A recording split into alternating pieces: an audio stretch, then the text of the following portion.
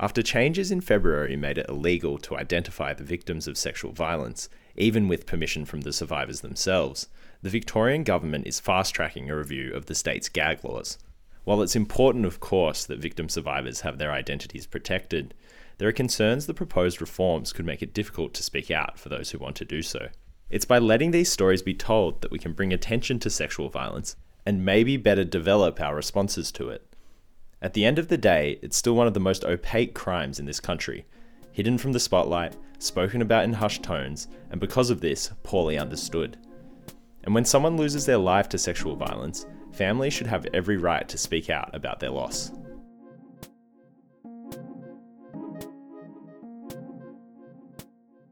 Hi, I'm Marco Holden-Jeffrey.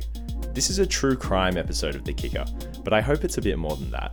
I hope the story we tell can contribute to this important conversation we need to have in Australia about sexual violence. In this episode, our reporters Jake Pike and Charisa Bossinakis dive deep into the Tynong North and Frankston murders, a 40-year cold case that stumps police to this day, committed by one of the country's worst ever serial killers. They speak to friends of the victims about how the crimes continue to ripple through their lives.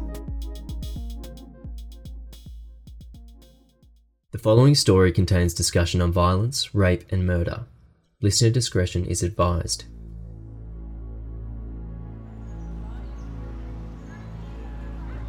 It's a regular Thursday morning, first week of school holidays. 14-year-old Catherine Headland spends her morning catching up with her boyfriend Johnny, listening to records and watching TV. Just after 11 AM, she waves goodbye to Johnny and tells him she'll see him later that night after work, and she runs down the street to the bus stop. But Catherine never makes it to her shift at Coles Fountain Gate. On August 28, 1980, Catherine Headland disappears. The third of 6 victims who would later be identified as victims of the Frankston and Tynong North killer. It was on the news at 6 o'clock news or something like that, and they said that there was some bodies found down at Tynong North, and I just knew, we just knew at that time that it was her. I don't know why, but I think we felt it. Vicky Ferguson was a childhood friend of Catherine Headland.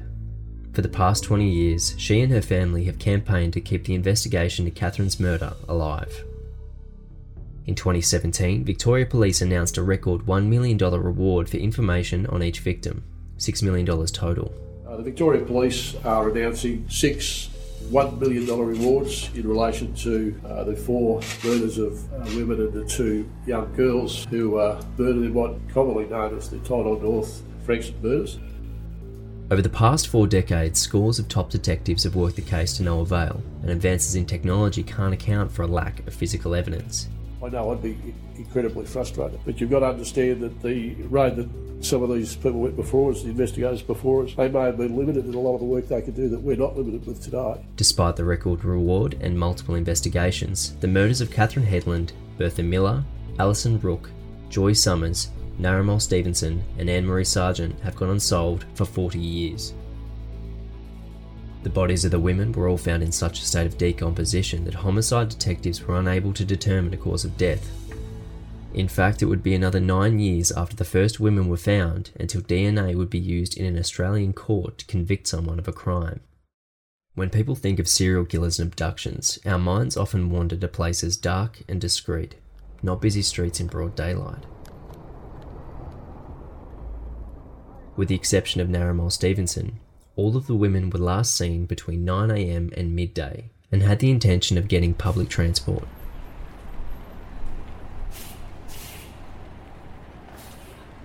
Serial killers usually have an ideal victim based on characteristics such as age, race, physical traits, or any other enumerable quality.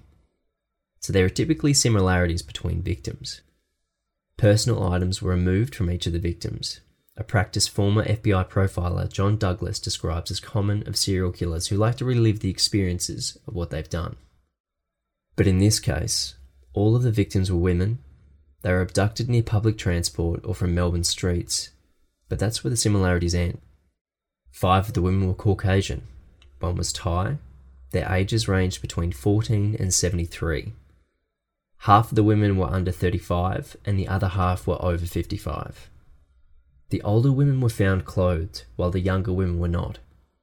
Investigators believed that the reason there were so few similarities between the victims is because the murder was opportunistic rather than selecting individuals based on their characteristics. Throughout the decades, police have developed a number of theories about the murders. A 1985 inquiry into the murders found that they were caused by 3 separate offenders. But the current theory supported by Victorian police is that all 6 women were murdered by the same person. Like most of us that have read all the material, we're as confident as we can be that these 6 jobs are linked. The theory supported by early investigators was that the victims found in Tynong North were not connected to the victims in Frankston, and that the time frame of the murders is the only link between the cases. Another theory suggested the Frankston and Tynong clusters were not only committed by separate individuals, but Narumol Stevenson was also killed by a third person. Narumol Stevenson was considered to be the outlier, taken well outside the area and time zone that the murderer had previously operated in. Her circumstances didn't match the other women. After 2,000 people were interviewed as suspects, one man stood out above the rest. Walkley award-winning journalist John Silvester has covered the murders since 1980 and wrote extensively about them in one of his books, Underbelly 3. So you've got one serious analysis by police that suggested 3 killers. That is the Tynong cluster, the 2 at Frankston, and the 3rd being Stevenson.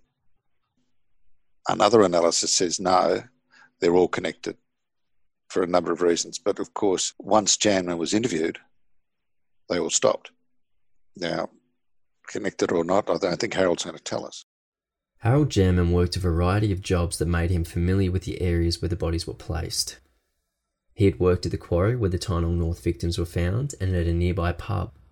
He had also worked in Frankston as a bus driver on the route the 2 Frankston victims were taken from. But it wasn't just Harold's job history that made him a suspect. There were other peculiarities, such as, he was picking up people. He was notorious for offering people lifts on that very piece of road where both women were abducted. And also, again, it might have been panic, but when he was asked about, Sky Road, he said, I don't know where that is. Janman claimed in an interview with police that he didn't know where Sky Road was, a main road that connected to McClellan Drive, where the 2 Frankston victims were found. However, Janman had worked on Sky Road as a projectionist in the years before the murders took place. When Janman was taken there, one of them said it was like he saw a ghost, that when he got to the very spot, he sort of sidestepped it and went around, and certainly that investigator thought at the time he was standing there and he thought, hello, yeah, this is my man, he knows. Despite this, Janman always maintained his innocence, and all of the evidence against him is just circumstantial. After decades of living a private life, he finally broke his silence in 2018 and told A Current Affair that he had never hated a person or disliked them enough to wish them dead and take their life.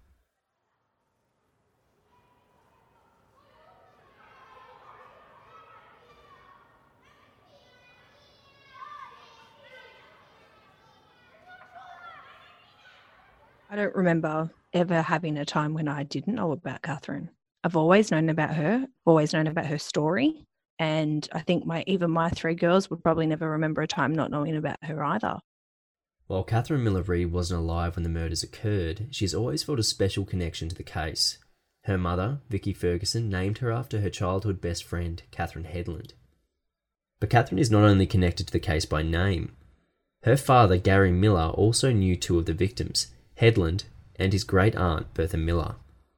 His relationship with 2 of the victims made him a suspect during the initial investigation. However, he was quickly dismissed due to a watertight alibi and his young age. Miller was re-interviewed years later by detectives when the case was reopened, and they discovered a hole in his alibi. Catherine still vividly remembers when police showed up unannounced at her doorstep looking for her father. When I was probably in year 8, and they spoke with Mum, but they didn't mention anything about my dad. A few weeks later, his name was in the paper. I had no idea, and I was in legal studies at school, and someone had brought in the article and said, oh, look, they've found the Tynong killer, and I, not realising that they were mentioning the dad's name. And there was other suspects that were listed, but it's still like, I still remember I just jumped up and ran out of the class, and no one knew that it was my dad. Though her father was considered a suspect early on in the investigation, Catherine continues to speak to the media to help keep a spotlight on the murders. She said whenever she spoke to the press, it initially drove a wedge between her and her father. He thought that I was out to get him, or that I was trying to have people come forward, and also it causes issues for him if they name him by name. He lives in a very small town in rural Victoria. But this year, as a courtesy, again, I messaged him and said, look, this is what's happened. And I didn't realise they've mentioned you by name. You know, I would have given you more warning. I really hope that this doesn't cause any problems, because I feel like we're in a really good place right now. And he said, no problems at all. You know, I just want this over and done with like you do. Even after the murder of their daughter, the Headland family continued to reside in Berwick. It wasn't until they were penned an anonymous Christmas card from the suspected killer taunting them with the murder of their daughter that they picked up and moved to New Zealand.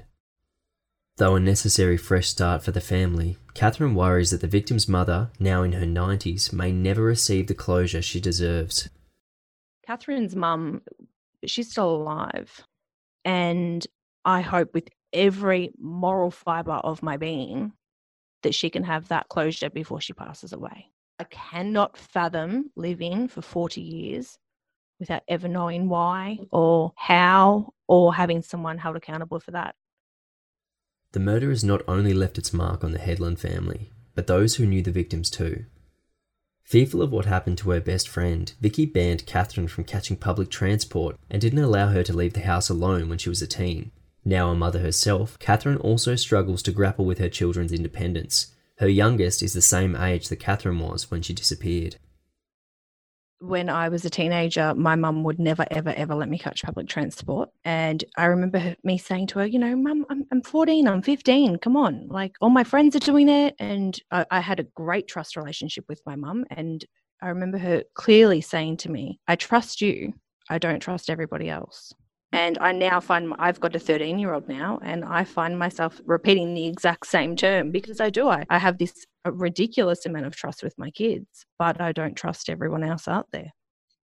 On August 26th this year, there was an update on the case.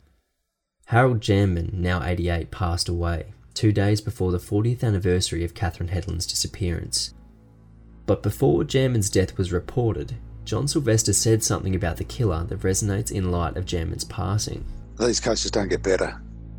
So you need an extraordinary bit of luck or a major development to get anywhere.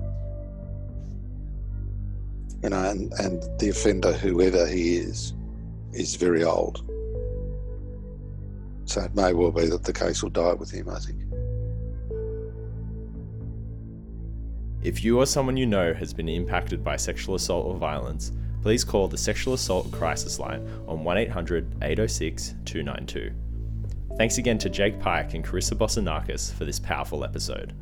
The Kicker is produced by Ariel Richards and myself, Marco Holden-Jeffrey.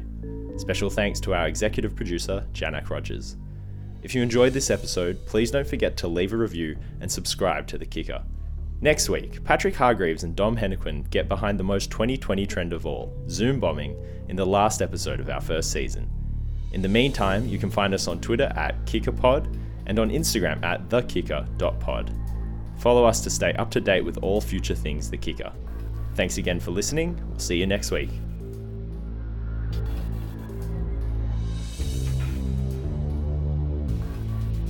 Sponsored by The Student Doll.